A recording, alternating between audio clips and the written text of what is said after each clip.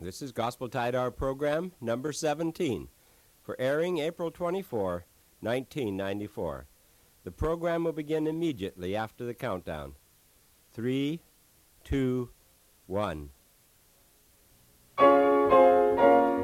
Wonderful grace of Jesus, reaching to all the lost. By it I have been pardoned, saved to the uttermost. This is the international broadcast of the Gospel Tide Hour, originating in Chambersburg, Pennsylvania. Reverend Charlie B. Byers is your radio minister. Today, Reverend Byers continues his messages from the book of Acts with a message entitled, A Mayor's Concept of God. You will hear music by Sandra Wingert, who will be singing, How Excellent is Thy Name. Ralph Snider will close the program by singing, I Am Not Skilled to Understand. But first you'll hear the choir with two songs, Immortal, Invisible, and Glorify Thy Name in All the Earth.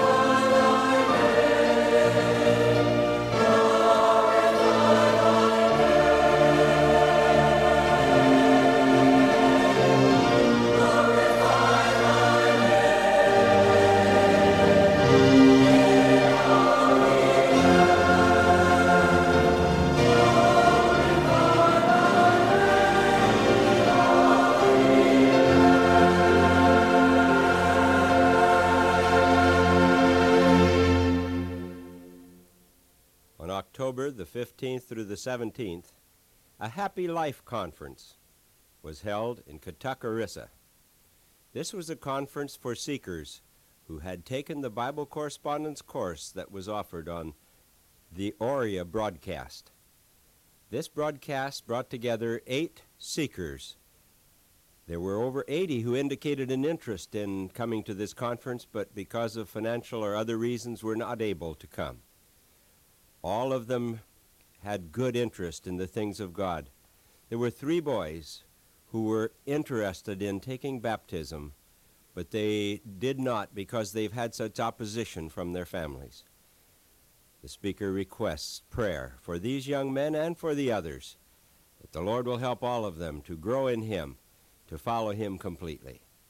We invite your prayers for this broadcast and the other broadcasts that the Gospel Tide Hour sends out that are touching the lives of people in many countries of our world.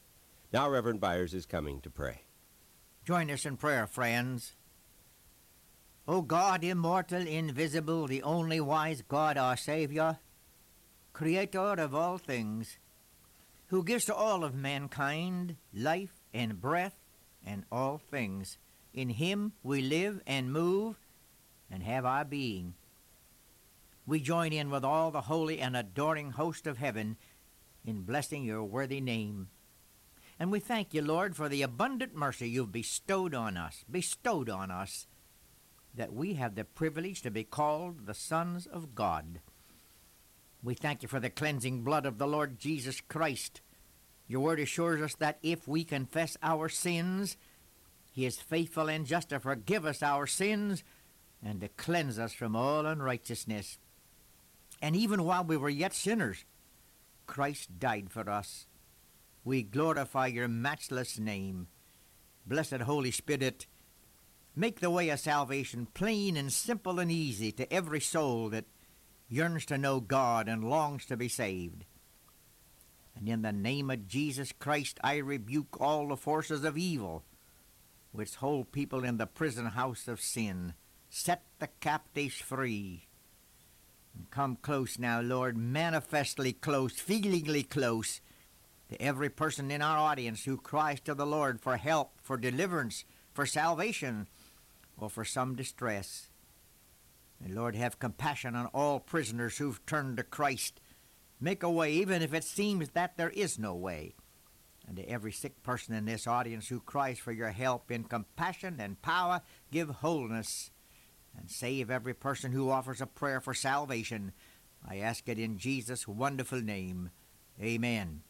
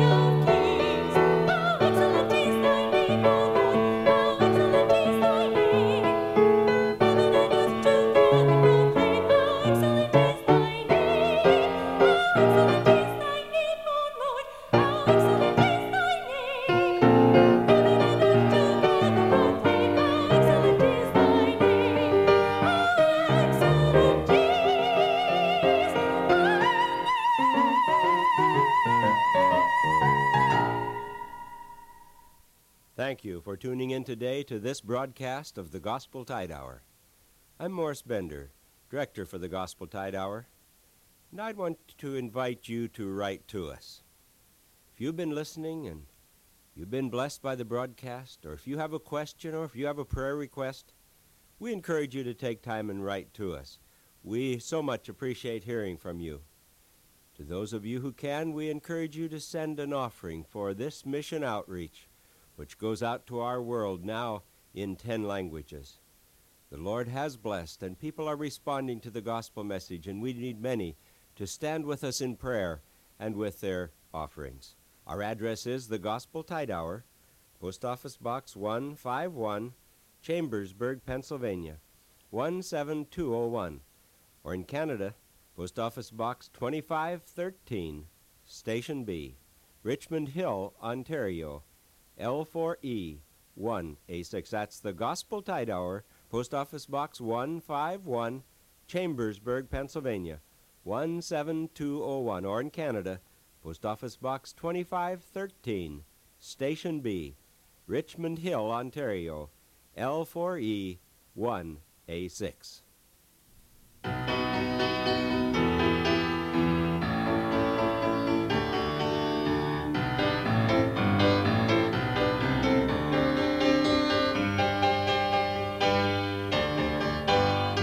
Immortal, invisible, God only wise, in light inaccessible, hid from our eyes. Most blessed, most glorious, the Ancient of Days, Almighty, victorious, Thy great name we praise.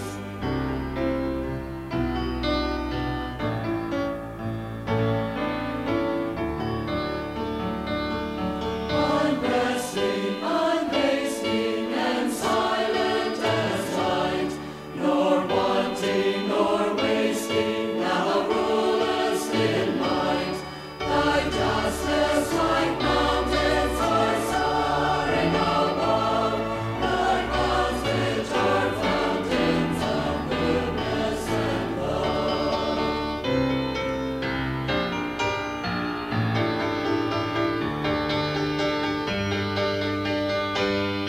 To all life thou givest, to both great and small.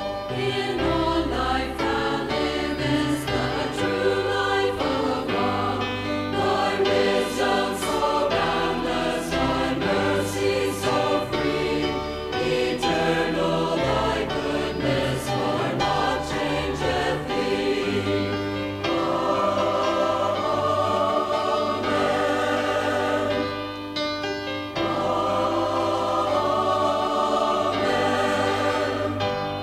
Great Father of glory, pure Father of light, thine angels adore thee, all veiling their sight. Oh Lord, we would render, oh help us to see, 'tis only the splendor of light guideth thee.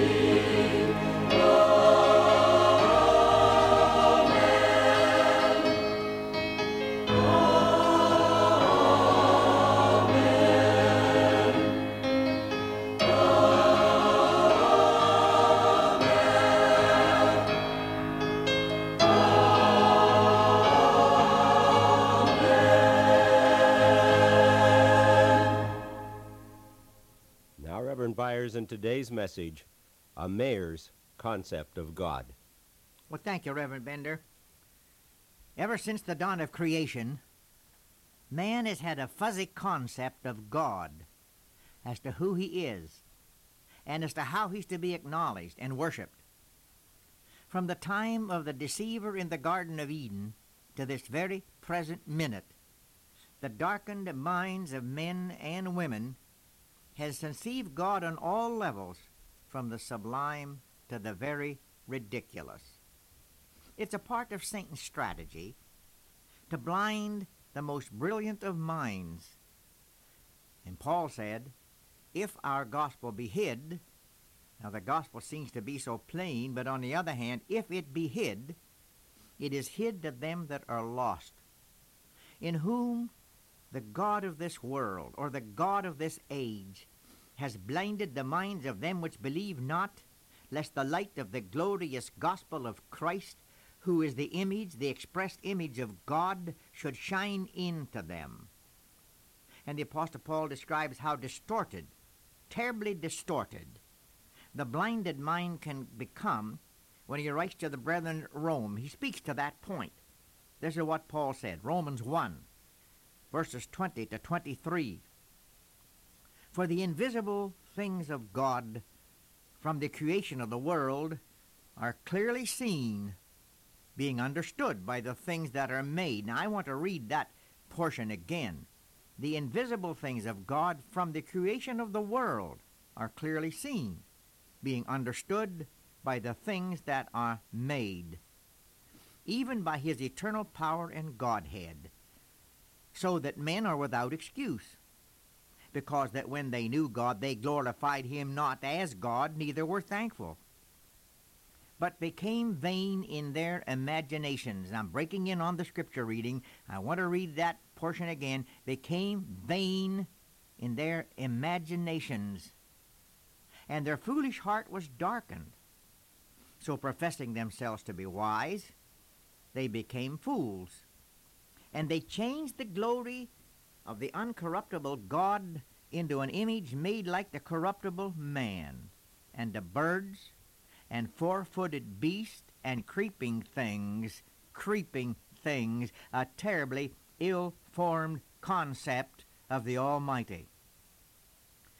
These things are the expression of the blinded hearts of men who are groping for light in a world of blindness and darkness, spiritual darkness. That reminds me of my visit to the temple of a certain deity in Thailand a few years back. Around the temple around the temple was a courtyard. There was a large wall approximately 5 feet high, and atop that wall, around the entire courtyard, there were grotesque-looking figures spaced at regular intervals. Well, I assumed first that they were gods, and I mentioned that. Gods of a sort, guarding the temple. But when I inquired, I was told, no, they are not gods. They are demons. Oh, I said, demons? Yes, but they're good demons. They're standing guard there on the wall to ward off the bad demons who might attack the temple and its worshippers. Now, it all was an expression of darkened hearts in their search to find God and to know God. Well, we know it was a terribly erroneous concept of the Almighty God of the universe. Now, in the rise and the conquest of Christianity, the Apostle Paul did not come across many persons who were godless. But I mean they were worshippers of God, a God. They were not godless. They just were worshiping the God of their own imagination. Now, this time in our lesson, we find the great Apostle Paul and his workers in the fabulous city of Ephesus. Now, the city of Ephesus were worshippers of the great goddess Diana, and the town clerk, or the mayor of the city, had just quelled a very boisterous riot. The riot was led by one Demetrius. Probably he was president of the Silversmiths Union. And he was protesting the Christian movement led by Paul, which he said was taking over the city and was about to explode the myth of Diana and would ruin the trade, for he and his men made little shrines of the goddess and of the temple. So the mayor addressed the people with the generally accepted understanding about Diana, about the temple, about God, and he talked to the people and said, this God is the God of public opinion. Now, he didn't use those words, but he said, everybody knows. Everybody understands. This is what the public thinks about it. It was a mayor's concept of God. Well, it's man's concept of God, the darkened concept. Well, now, with that background, I want to read to you what the King James Version says the town clerk, modern versions say the mayor of the city, what the town clerk said to the people. His speech followed the commonly accepted concept of God of that time. So it's found in Acts, the 19th chapter, verses 35 through 41. Now, the reading is lengthy, but it is intensely interesting. When the town clerk had quieted the people, he said, Men of Ephesus, what man is there among you who does not know that the city of Ephesus is temple guardian of the great goddess Diana, and of the image which fell down from Jupiter? Let me interrupt there. Some versions say fell down from heaven. Therefore, these things cannot be denied. So you ought to be quiet and do nothing rashly. If you have brought these men here who are neither robbers of your temples nor blasphemers of your goddess, Therefore, if Demetrius and his fellow craftsmen have a case against anyone, the courts are open. So let them bring charges against one another. But if you have any other inquiry to make, it shall be determined in the lawful assembly. For we are in danger of being called into question today for this uproar, there being no reason that we may give an account for this disorderly gathering. And when he had said these things, he dismissed the assembly. Well, to say the least, my congratulations to that astute town clerk or that mayor. He certainly did a master job of quelling that riot. Now, he did it by a speech he made explaining to the people their concept of God, to which they all agreed. It was the commonly accepted concept of God that the people had of Ephesus. He made it very clear. Now, he didn't use the word that God is the product of man's imagination, but he made that clear. God is the product of man's imagination. We imagine that she is God, and we imagine she fell down from heaven. So it's the product of man's imagination. The next thing, he appealed to public opinion. He said, everybody knows. God is accepted, as we understand it. Everybody knows that Diana is God. The public believes it, and because the public believes it, it must be right. And so that seemed to satisfy the people. The town clerk quelled the riot by explaining to them what their concept of God is, and they agreed together. The town clerk was simply expressing what the people in general thought about God, and it well reflects what men of all time have thought about God in any period of history. The first man born to our first man Cain, born outside of Eden, had his own thoughts about God, and so according to the imagination and understanding of his own heart, Cain brought an offering of the fruit of the ground and made a sacrifice to God, which was rejected. It was his own idea, and he became very angry when his bloodless sacrifice was not accepted before the Lord. It was evident that Cain knew what the Lord required of him, but he refused and became very angry with his brother Abel, who did what was acceptable and right before the Lord. And then Cain rose up and slew his brother Abel. And the conflict between good and evil has been intense from that very day to this. When the wickedest man was great in the earth in the days before the flood, God provided an ark to save the people who believed the preaching of Noah about the coming judgment of God. There was no other way to be saved when the judgment of God would come, but by the ark.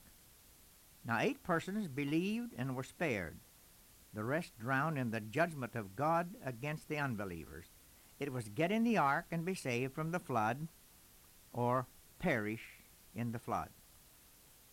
Now the Lord says, my thoughts are not your thoughts. Your ways are not my ways, saith the Lord. God made that clear to Israel in the days of the prophet Isaiah. You remember that in the night of the death angel passing over the land of Egypt, in the days of the Pharaohs, when Israel was a slave, the nation was in slavery in Egypt, the death angel passed over, and the only way to be spared was to have blood on the doorposts and the lintels of the house in which the people dwelt. Otherwise, there would be a death there in the morning. But to apply the blood was to be spared. But you had to believe, you had to act, and you were saved. If rejected and neglected, it meant death. Now, our God's a living God. He's the God of creation. He's alive forevermore. He's not willing that any should perish, not willing that any should perish, but that all should come to repentance and live, because all are included in the atoning work of Jesus Christ.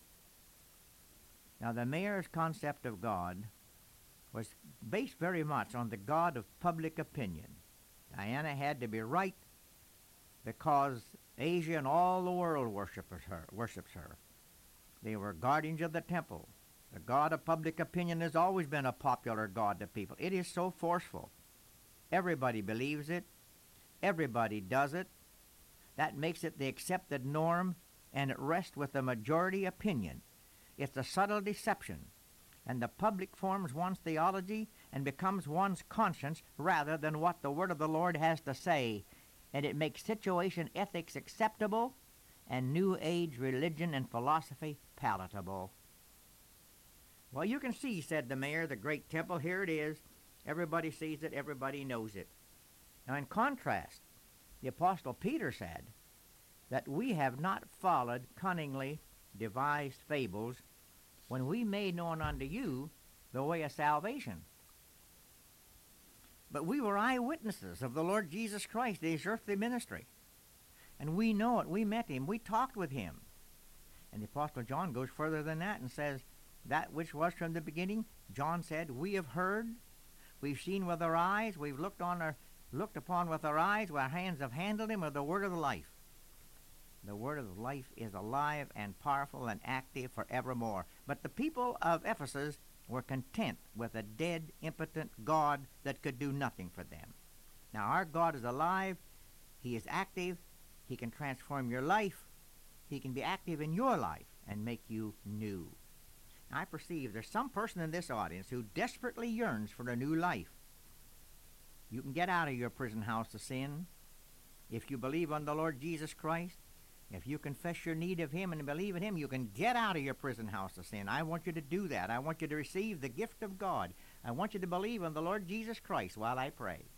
Lord, that individual that wants to break out of the prison house of sin right now, in the power of the Lord, as they believe on Jesus Christ, work the miracle in their heart and make him your child in Jesus' name. Amen.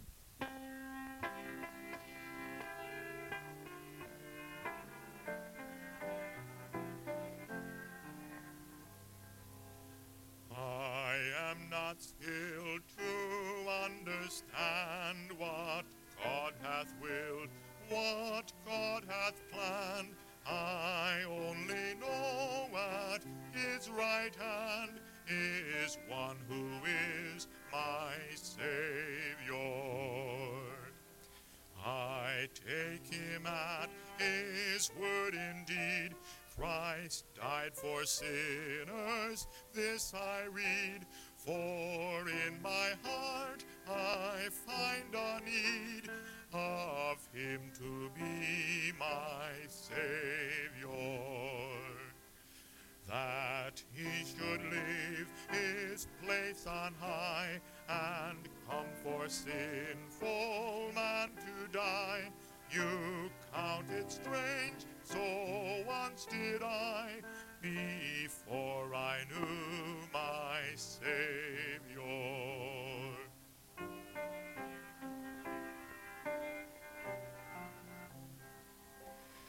Yea, living, dying, let me bring my strength, my solace from this spring, that he who lives to be my King once died to be my Savior.